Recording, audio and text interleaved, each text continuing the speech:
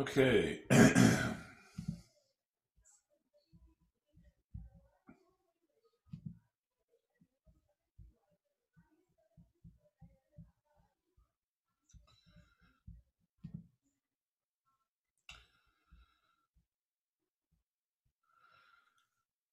Alrighty. Can you all hear me?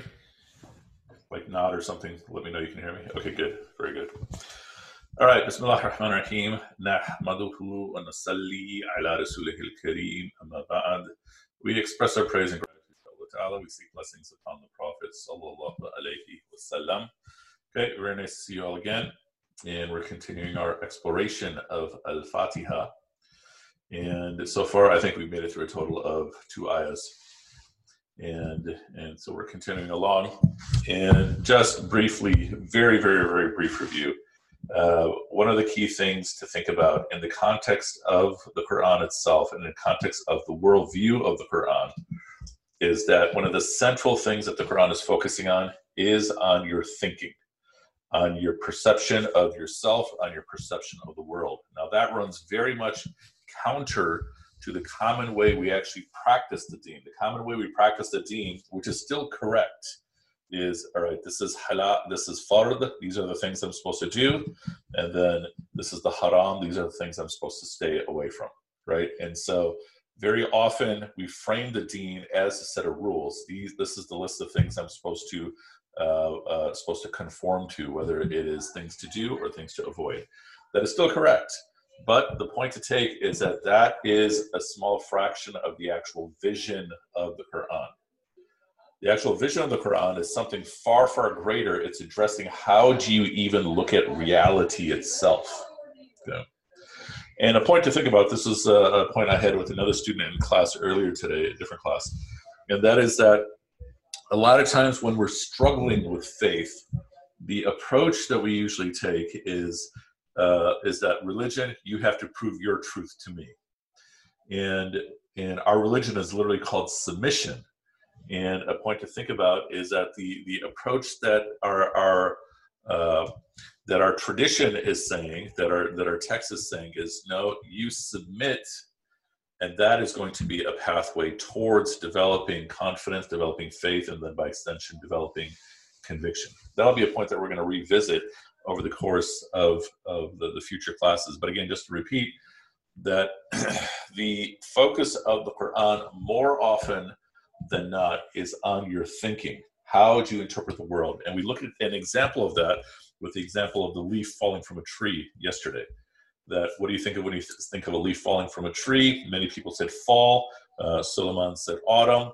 In fact, Etidal, I don't know if she's on the class already. She said she thinks of death because of this common poem, that a leaf falling from a tree represents death. But the point is that the way we look at the world, which includes the way we look at ourselves, is socially conditioned.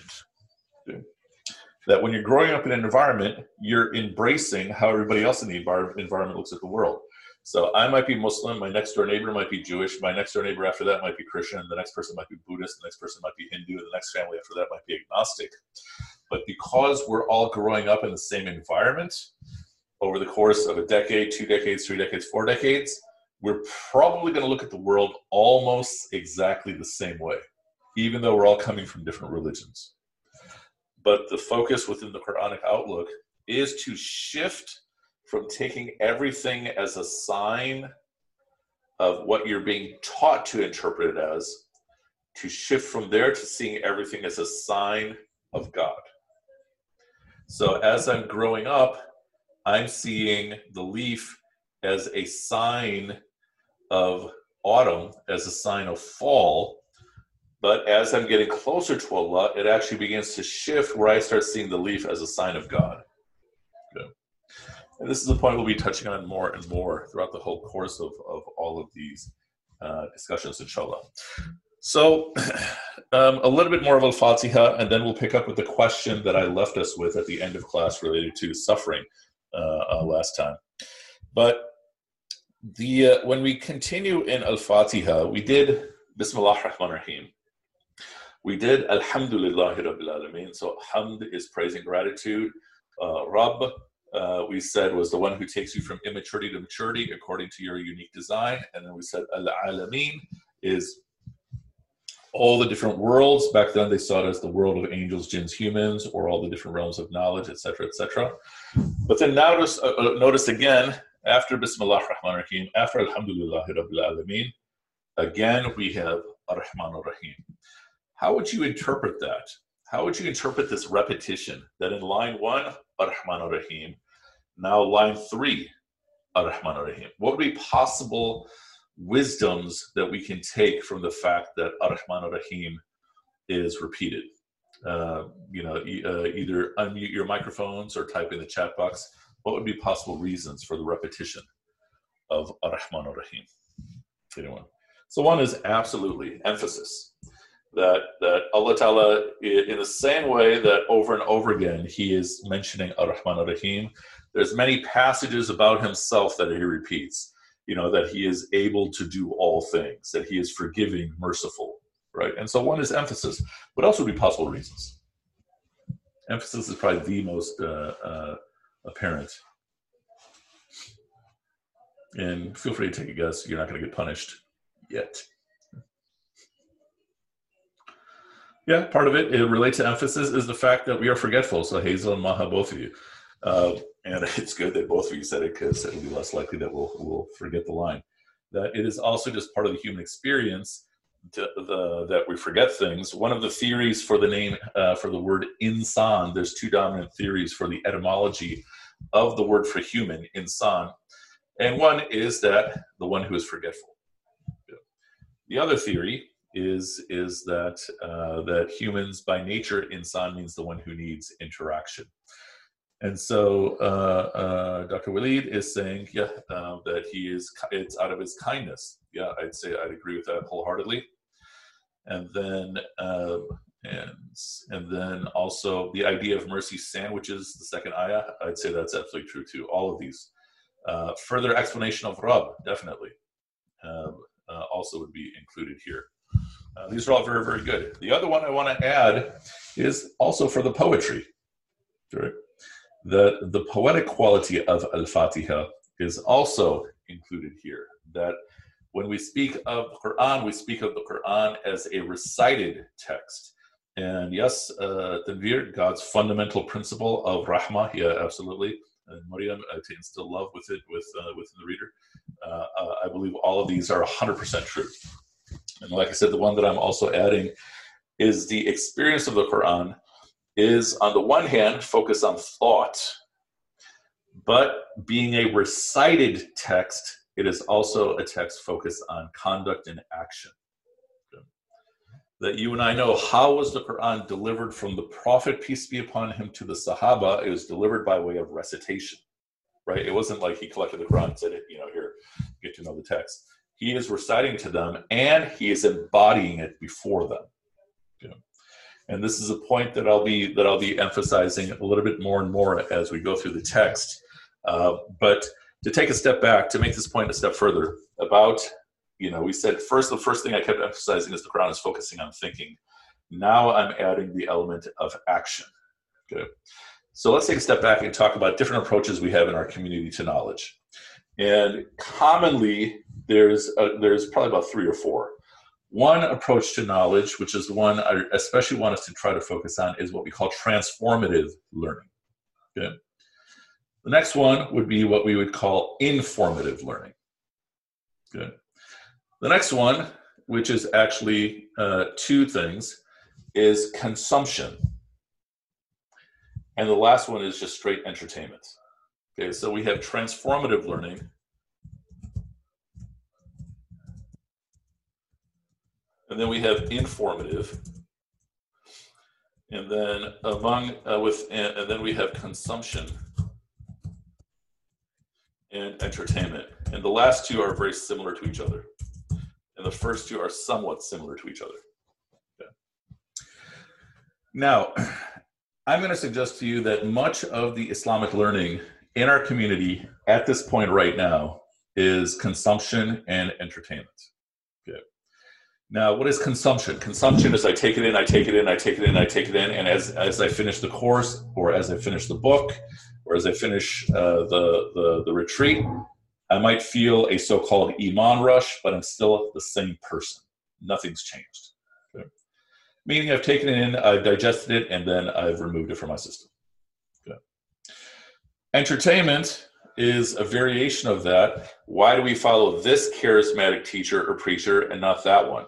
Because some of our biggest scholars, for example, in Chicago, although we have people here from literally all over the place, some of our biggest scholars in Chicago are definitely not dynamic speakers, but they're ginormous scholars. And then often we will flock to the person who is younger, who's trendier, who is more charismatic in the way he speaks. That's a culture of entertainment consumption. Okay? There's still benefit there, just like there's still nutrition in fast food somewhat, but there was nutrition in restaurant food. Yeah. And so think of transformative and informative. So what is informative learning? That's what a lot of our academic learning is, which is I'm taking in this information, but there isn't any question of me practicing it. So for example, if I was doing coursework in the history of France, and I'm learning French, and I'm learning the history of France and the politics and the anthropology of France, but there's no thought that I would actually someday become a Frenchman. Good. That's informative. Or most of the different fields that we're learning, it's informative. Here's how the world works. Here's how the universe works. Transformative is what you would think it is by the name, that I am taking in a certain amount of knowledge. It could be a nugget of knowledge. It could be more than that. And I'm embodying it. I'm embodying it with the intention that it should transform me. Okay. That's the goal of what we have here. The goal, like you'll notice, this is class number 3, and we're averaging 1 ayah per class. And as my students will tell you, I focus much more on quality versus quantity. And so seriously take in and try to embody what we're discussing in each of the classes. And one of the best ways to do that is to try to be consistent with the homework assignment, like, for example, the homework assignment I gave yesterday. And we won't have another homework assignment, at least for another class or two. But the point is, the intention is transformation, which means I'm really trying to embrace what is being delivered. Okay? So we have, the Quran is focused on idea, and then from there, it gets into action. Whereas very often our community approach is it's only action, which is fard and haram. Can you please repeat the homework here? I missed yesterday's class. Yeah, remind me toward the end of class, inshallah, and I'll do it. Okay, so back to Ar-Rahman Ar-Rahim. So we gave many, many good reasons for why it may be in Allah's wisdom to say Ar-Rahman Ar-Rahim again and again. And so now here's the question that I ended class with yesterday. If Allah is so merciful that his mercy is directly mentioned 4 times, Ar-Rahman Ar-Rahim, Ar-Rahman Ar-Rahim, and then implicitly, Rabbil Alameen, the nourisher, the one who takes everything from immaturity to maturity according to its unique design, the 5th time, okay, then how do we reconcile suffering? And I gave a couple examples. One example yesterday I gave was a real condition in which you have a baby whose skin is so fragile that if you touch it, the baby starts bleeding. And so I'm thinking of an actual family who had a baby who was born with this condition. And from birth, nonstop, the baby is constantly screaming in pain. And so then the parents, their job all day long is to cover the baby in gauze. Okay.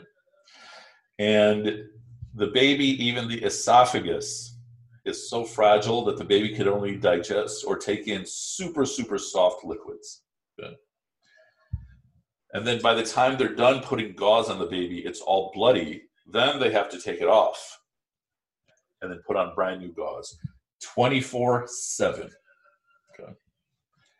So how do we explain Allah's mercy with a situation like that? Another situation is people who are being put through a genocide, okay, including mass murder, including torture, including all the other types of oppression of the mind and everything. And we have many examples of that happening in the world today. How do we reconcile these with Allah's mercy? Fire away. What do you think? And again, all your reflections, I'm sure, will be right on target. We're trying to get to the root of it all. You know, whether we're talking about occupation, whether we're talking about a dictator, or again, whether we're talking about a genetic anomaly. So some of it is left for the Day of Judgment, absolutely. Good. Allah Ta'ala only tests you to your limits. Yeah, absolutely. What else? It is definitely a test of sabr, 100%. What else?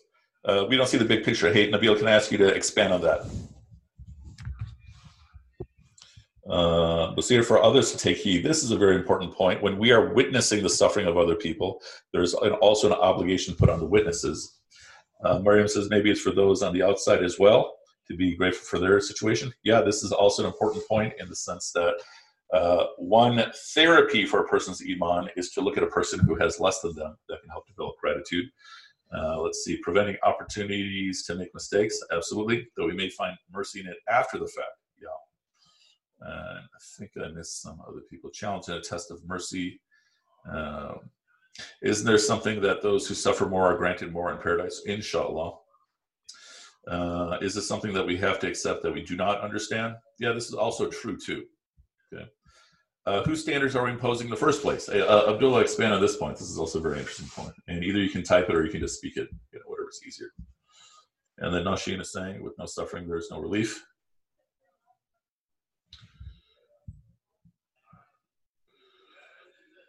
So suffering is absolutely a personal experience, yes. Observer's perspective of suffering is the observer's bias. We have no evidence of actual suffering of the sufferer. Okay, fair enough. To show the blessings of Allah that we take for granted, yes, there is mercy and justice in the hereafter. To give people wisdom from Yasna, mashallah. The mere growth, absolutely, suffering is one mercy for other. Yeah.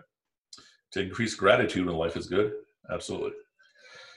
So let's put all of these points together, inshallah. All your points, again, are mashallah correct.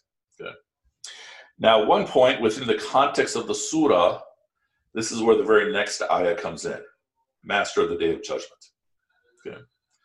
Now, what happens as far as our belief is concerned to the baby if this baby is going through nonstop suffering and then dies? What do we believe is going to happen with this baby? Anyone?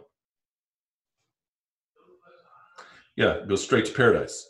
Oh, and I like the spelling of Jannah, which is the way my daughter's name is spelled, but J is fine too. Hannah and Professor Weed. Yeah.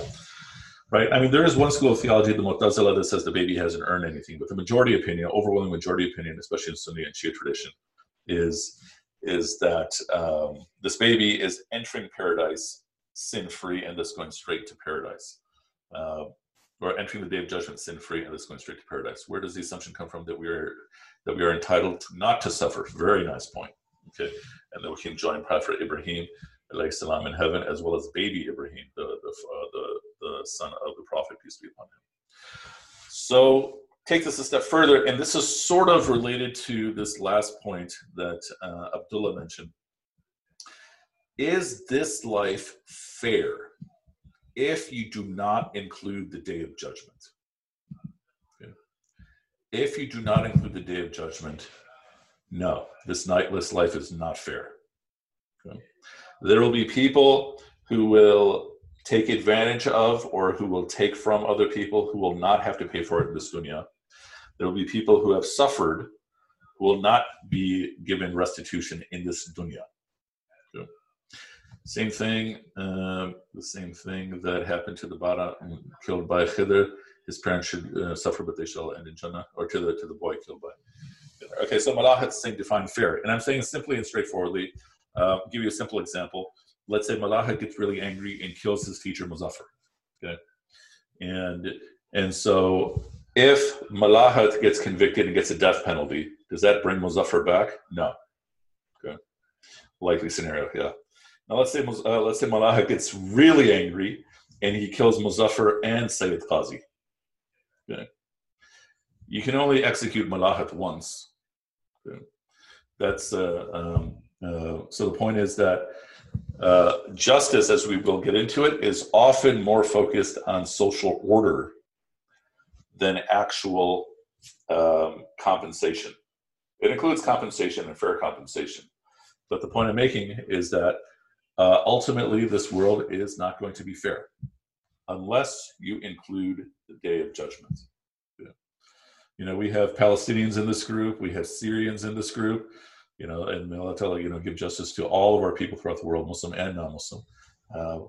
And what do we all know? That true justice is not going to happen until we get to the other side.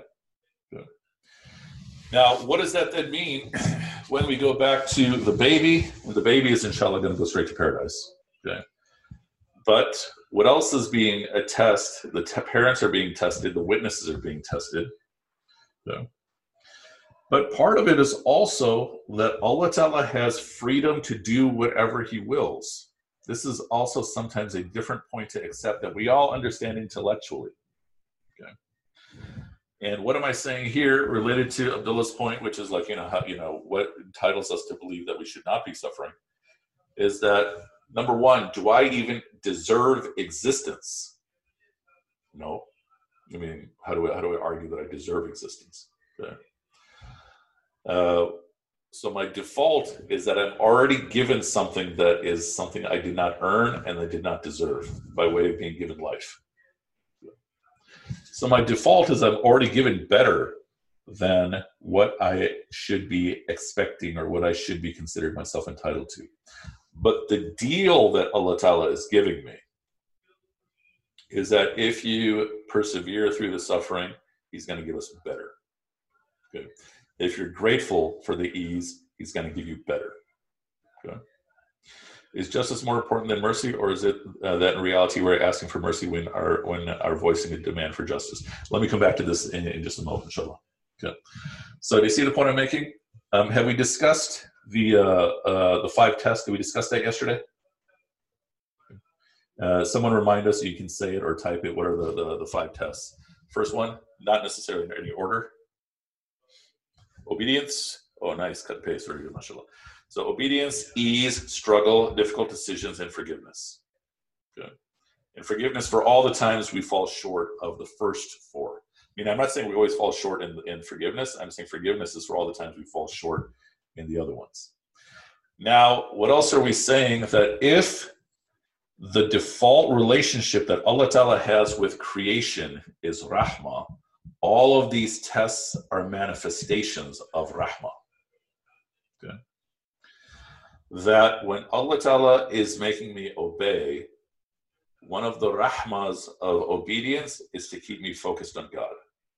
When Allah Ta'ala is giving me ease, and then I respond with gratitude, okay, that's an easy thing to look at as rahmah. The hard thing to look at is when Allah Ta'ala is giving me suffering, He's also paying me back. If not on the day of judgment, then also, inshallah, here at the very least, one of the benefits of struggle is that I get stronger. Okay. Now, this doesn't mean that, all right, you know, hey, if you see somebody struggling, you should say, hey, that's a mercy from God, you should be happy. No, that's a whole different issue. Okay. But I'm saying this is the core outlook we want to work to develop. That the Prophet, peace be upon him, is saying, you know, how wonderful is the plight of the believer, that when something good happens, they're grateful, but when something bad happens, they also see this as benefit from Allah, because they know that they're not being hit with anything except that sins are being dropped, that they're being made stronger, that it will end, they will be rewarded by Allah on the day of judgment. Now, for some of us, we might already be at that level. And then for some of us, the best we can do right now is just remind ourselves about it. This is part of the journey of faith. Okay. Basir, these are 5 for what again? These are the tests that each of us go through. Why is existence considered a gift when we didn't ask for it?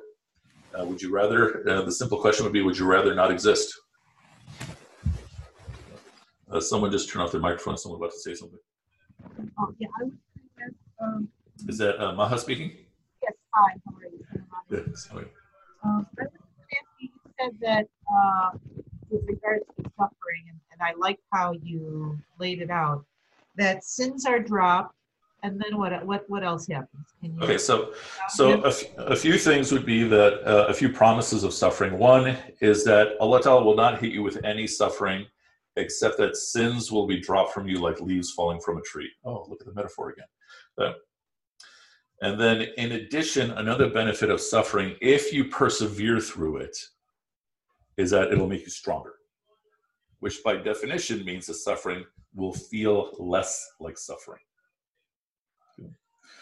And then let's add the word fitna here. You know, some of us have discussed fitna in other classes. That what is fitna in terms of its etymology? It's purification. Okay.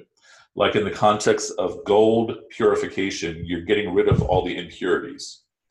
So when you're being hit with struggle, it's like you're being pruned, or you're taking a towel and you're straining out all the water. So when you're being hit with suffering, it's removing the impurities from your heart. Okay. And then on top of that, you're going to be rewarded on the day of judgment for persevering through the suffering. And another thing on top of that is that if when you're hit with suffering, big or small, if you say, Inna lillahi wa inna ilayhi raji'un, you're also going to be rewarded for that. So right there, it's going to be a double benefit. You get hit with the suffering, you lose sins, and you say, Inna lillahi wa inna ilayhi raji'un, you're also going to be rewarded for it. So many, many, many benefits. But again, it wouldn't be suffering if it didn't hurt. It's going to hurt. What do you think, Mahad? Does it make sense? Yeah. Okay, inshallah. And what is the point that I'm making here? This is part, I think all of us in different ways, we intuitively know this, but especially in the context of the situation we're in right now in our society and in the world. Part of the reason I started this class is not just to discuss Quran and such, which is something I like doing all the time, but it's also to make the point that you and I also know that whatever's ahead of us is not only unknown, but it's also very, very frightening. It's very ominous, especially with the head of state we have right now. And so I'm also doing all this to give us, a foundation through which to negotiate literally the next few weeks, if not the next few months and beyond, to really lay out how should we be looking at the world in terms of what is in front of us. Okay. So, Omar, this is Atidal. Hey, and I'm listening to you, alaikum assalam, and to everyone else. And I'm listening to you talk about this. But this is not, I'm taking it from a religious perspective that this is not a self-defeating thought that I'm going to accept my nasib and continue to suffer, but to seek help and to seek assistance and continue to work towards betterment. But this is in a more of a spiritual acceptance of this is an illness that has come upon you and it's not going to go away, but it will purify you. But if you are suffering from cancer, if you are suffering from things that there is medication, that you still take it and make sure that you get the help that you need. Mm-hmm. So I agree with you 100%, but I would also include getting the cure as part of the spiritual process too. Ofad asked a really good question yesterday about, what if someone is using this as an excuse to oppress you, right? Right. This we will discuss when we get into ayahs 6 and 7 of Al-Baqarah. So basically, essentially the next page of the Quran. When we get into free will and predestination. But the short answer is, yeah, I agree with you 100%. Right? Okay. That in the same way that we all understand that theology is also used to keep people down, right? That's Karl Marx. And we have many examples of that even in our own Muslim history of people using theology saying, all right, if the oppressor is allowing you to pray, then you cannot rise up. And so here, I'll give you the short answer to that. One of the foundational maxims of Islamic law is, number one, harm must be removed. And another foundational maxim of Islamic law is that you should not be harmed, nor should you harm. And I think that by definition supports both Ofad's question as well as Atidal, your question. But we'll get into this in more detail, inshallah, when we get to ayah 6 and 7 of Al-Baqarah, inshallah. But it's an important clarification. Okay, Malahat is asking what would be classified as suffering. Essentially anything you don't want. That's suffering. Okay, so it could be that, you're at home and your kids are jumping all over your head. That's a type of suffering, right? Or it could be that your people are getting wiped out from a disease or from a tyrant. That's also a bigger suffering or a big suffering. Or disease, all those things. Okay. And then ease would be something that you like having. Okay. So ease is bust. It makes your life, allows your life to spread. Abd is suffering, where you get squeezed. And basit is 2 days in a row making an obnoxious comment about his wife, and I hope his wife is next to him, and she has my permission to cause him suffering. Okay, so master of the day of judgment, we're saying that everything gets tempered and answered on the day of judgment. Okay. Now, master of the day of judgment, isn't Allah Ta'ala the master of everything already? The answer is obviously yes. So what insight can we gain from the fact that he's also claiming of himself master of the day of judgment? What do you think? Losing your child to just have a flu are two different aspects. Yep. So God is saying he's master of the day of judgment. Isn't he also master of every day before the day of judgment? And so Tanvir's question, who's the master today? And then Stephanie and Late's point emphasizing the day of judgment and absolute justice. Yes, Lord of the world's corporeal, day of judgment, spiritual. Possibly. Sammy, a point I want you to think about is what if you reverse the two? Somebody just opened the microphone. Okay. Yeah. I just want to, is it because identifying himself as master of the day of judgment, is that to kind of remind us that nobody can help us on that day? Yeah, essentially, that today we can dispute who is the master, related to Tanvir's point. Today, we can absolutely dispute who is the master, although you and I would say, well, Allah Ta'ala is still the master. That day, there's not going to be any dispute. Okay. Simple point there. Meaning what you and I are taking as belief right now, to some degree, voluntarily. On the day of judgment, it'll be by way of compulsion. Okay. Now, day of judgment. Yom ad-Din wouldn't really translate as day of judgment. That's the meaning of this world, finite masters of suffering are given reign. Yeah, absolutely. Of the different terms in the Quran for day of judgment, we have Yom al-Qiyamah, which is the day of resurrection. We have Yom al-Fasl, which is more like the day of judgment. Yom ad-Din would be more like day of accounting. Okay. Or often you'll see day of recompense, which is sort of an awkward English word. But it's a day of accounting. Now let's talk about this word deen, because we also use this word deen for religion itself. Okay. Deen is speaking of interaction. Okay. And so in the context of finances, dain, meaning debt, Yom al-Hisab is a very, very good example. Thank you for that, Rashidi. Think of the day of judgment. Often when we frame it, and it is still correct, you and I are each individually standing before Allah for all the choices we made in our lives. Notice I didn't say our deeds, I'm saying our choices. We're going to stand before Allah for all the choices we made in our lives. Now, another thing we're also taught about the day of judgment is everyone's going to be paying back everything that everyone owes. Okay. Professor Walid, that we'll be getting to in just a moment, inshallah. Yeah, you're ahead of us, mashallah. So the point being that we also know that, all right, if I owe Maryam something, if I owe Hannah something, if I owe Hadia something, I'm going to be paying them back in the day of judgment. If Nabil owes me something, he's going to be paying me back. If Ahad owes me something, he's going to be paying me back, right? There's going to be all of this swapping that is going to be going on as part of this process as well.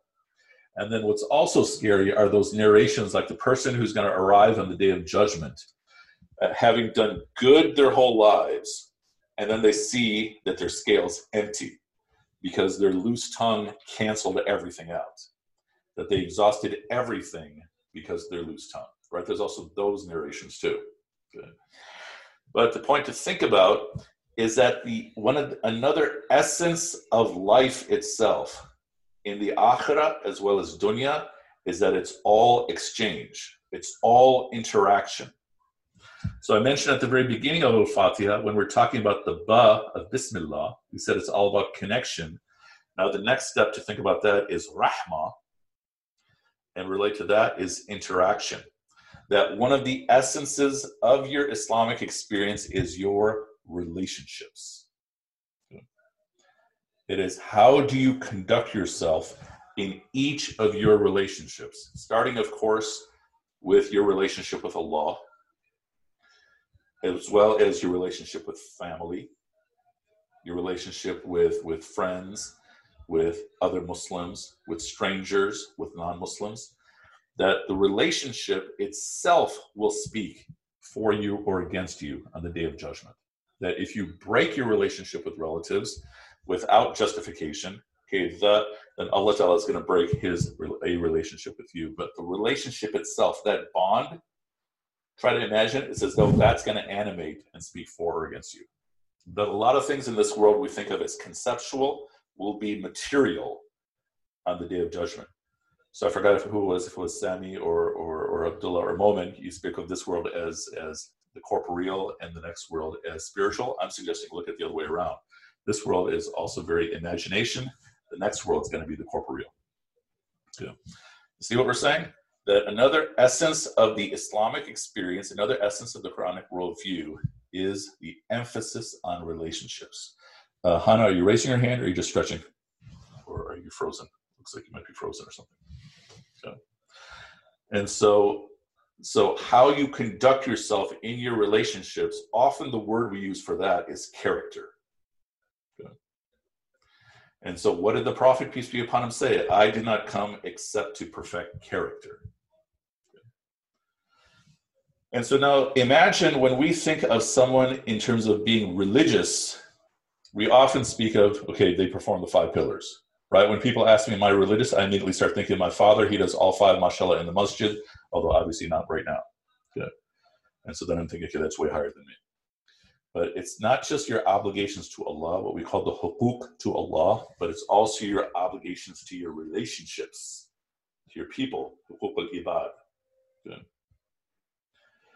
And so an optional assignment for you, this is not a required assignment, an optional assignment is to make a list of your top 20 or 30 relationships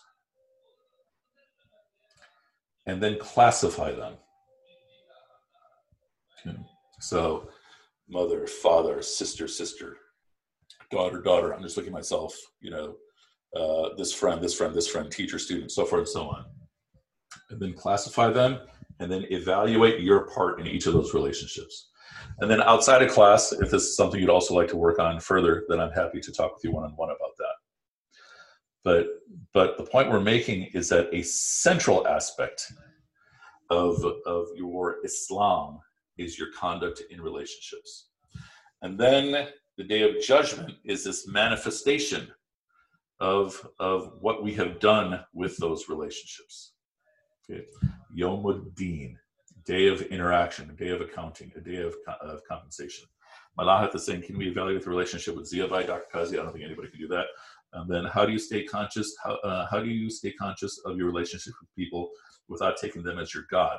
Well, then we get into essentially looking at your aspect of the relationship, which we'll add more detail to. But in a nutshell, it should be one of giving, one of mercy, without allowing yourself to be oppressed. That would be it in the short sense. That sometimes there are relationships with relatives we have to keep our distance about because it's nothing but a tyrannical relationship. That's a thing, right? I mean, that's part of my job security as a chaplain, those types of situations. I'm not saying the job security in a good way. Okay, so now finishing off, we've now completed the first half of the surah. Okay. And almost the entirety of the first half of the surah is describing who is Allah and who is Allah in relationship to us. The second half of the surah, which is the second half of the human experience, will discuss who are we in relationship to Allah. Okay. That's what we'll be getting into next time, inshallah. So, Dr. Qazi, raising your hand. Yes. Yeah. Just a comment and see what you think of it. This whole surah is all about mercy. In fact, the deen or the recompense or the day of justice is also a manifestation of mercy, because one, if he says he's the master of the day, where there's no restraint on him, he's only going to go above board in the positive in terms of, giving 10 blessings or 10 times the recompense for good deed. But he's exercising also self-restraint, that he's not going to go beyond the measure of what is required for a bad deed. Yeah. And that again is basically a manifestation of his mercy. Yes. rather than justice and mercy being two different things. Again, justice is being subsumed by his mercy. What do you think? I agree 100%. And so one of the points that's debated in different points in our history is Allah's mercy higher or is justice higher? And essentially what you're saying is the approach that I agree with it, is that justice is a manifestation of mercy. So to put everyone else in the conversation, this is mainstream Sunni thought and to some degree mainstream Shia thought, is that on the day of judgment, Allah will not give you less than what you deserve. Okay? He will give you either what you deserve, meaning what you have earned, or he's going to give you something better. Okay? And we all hope he'll give us something better. But he's not going to give us less. Good. And so how else is justice the manifestation of mercy? I mentioned earlier briefly, justice is often more a matter of keeping order in society, which by definition would be a mercy because the opposite of it would be chaos, or the opposite of it would be tyranny or apathy, all those things. So yeah, I would agree. I would agree wholeheartedly. An exercise I'd like you to think about for next class, and the floor is still open for questions, is look at the 4 references to Rahmah and explore how does it change, how does a surah change if you remove the Rahmah. If we just say, Bismillah, Alhamdulillahi Rabbil Alameen, Maliki Yawmiddin. Think of how the surah changes. Or if we say Bismillah, Al-Qahar, Al-Jabbar, Alhamdulillahi Rabbil Alameen, Al-Qahar, Al-Jabbar, Maliki Yawmiddin. Al-Qahar translates as the one whose will cannot be stopped. And Al-Jabbar, the one, well actually Qahar and Jabbar are similar. Jabbar, the one whose will cannot be stopped. Qahar is the one who subdues. Okay. And so, how does the surah change if we replace Ar-Rahman Ar-Rahim with Al-Qahar and Al-Jabbar? And so one is, how does the surah change if you remove Ar-Rahman Ar-Rahim? Number 2, how does it change if you replace Ar-Rahman Ar-Rahim with Al-Qahar Al-Jabbar? And third, how does it change if you say Bismillah Ar-Rahman Ar-Rahim, Alhamdulillahi Rabbil Alameen, Al-Qahar Al-Jabbar, Maliki Yawmiddin. So the word that I keep using is Al-Qahar, Al-Jabbar. Okay. Fourth, so third is Bismillah ar-Rahman ar-Rahim, Alhamdulillahi Rabbil Alameen, Al-Qahar Al-Jabbar, Maliki Yawmiddin. Fourth is Bismillah Al-Qahar Al-Jabbar, Alhamdulillahi Rabbil Alameen, Ar-Rahman Ar-Rahim, Maliki Yawmiddin. Okay. So explore those 4 possibilities to see how that changes, and literally how significantly that changes the surah and thus our whole understanding of everything. Okay, that we'll touch on tomorrow, inshallah. Musab is asking the question: is the Sharia law justice a form of mercy? The overwhelming opinion across Islamic tradition is yes, it is.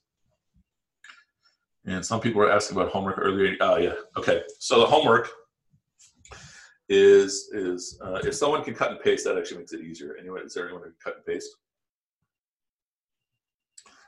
Professor, I think it's a very good response that we'll also touch on tomorrow, inshallah. Okay. All right. So the homework is, there it is. Thank you, Malahad. Number 1, list out, and this is something to do every single day, list out 5 things to be grateful for from the past day. For each one from within yourself, try to say Alhamdulillah. And then for each one, say the dua that you find in the middle of ayah 46:15. Okay. Which translates as, my Lord, guide me to be grateful for what you bestowed upon me and upon my parents, so forth and so on. Okay. And you can't repeat the 5 things, either that day or day to day to day. And try your best to do it. Try your best to do it every single day. If you miss a day, just do 5 the next day. You don't make it up. Just the goal is just to keep doing it. Okay. And inshallah, if you do this on a reasonably consistent basis, then over the course of 6 to 9 months, I am saying with field experience, all the assignments I give you are field tested. you will see very significant shifts in your outlook. You know, and essentially, I'm going to say you got to turn from a grouch to a happy person, inshallah, if that's where you are right now. Yeah. Okay. Any other questions? All right. So I have figured out how to save the audio recordings, and if you, in fact, I think I actually have to send you the link. And so let me see if really fast I can find the link for you. Okay. So there's where the recordings are going to be. This is my own SoundCloud, and it's literally called the Pandemic Podcast. And can we share the audio outside of class? Please no. Mainly for the reason that, as you've already gathered, my style of teaching is not normal, and so people will not understand this. Sure. On a case-by-case basis, we can discuss it though. Sure. No other questions? Okay, so we will meet again tomorrow. I'm sorry for going so far overtime today. I'll try to keep it closer to 30 to 40 minutes. And it does not work. Oh, okay. Well, I got to figure out how to make it work then. Very sorry about that. Yeah. We can't find the list, privacy settings. Okay. Mom, good to see. What?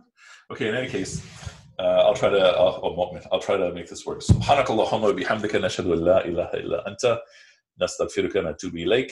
Subhanakallahumma, glory to you, O Allah, wa bihamdika, praise and gratitude are to you. Nashhadu an la ilaha illa anta, we bear witness there is no God but you. Nastaghfiruka, we seek your forgiveness, wa natubu ilayk, and we turn to you. Subhanakallahumma wa bihamdika, nashhadu an la ilaha illa anta, nastaghfiruka wa natubu ilayk, wa akhiru da'wana anil hamdulillahi rabbil alameen. May Allah bless you all and keep all of us safe and germ-free, as well as for our loved ones. Wassalamu alaikum wa rahmatullahi wa barakatuh.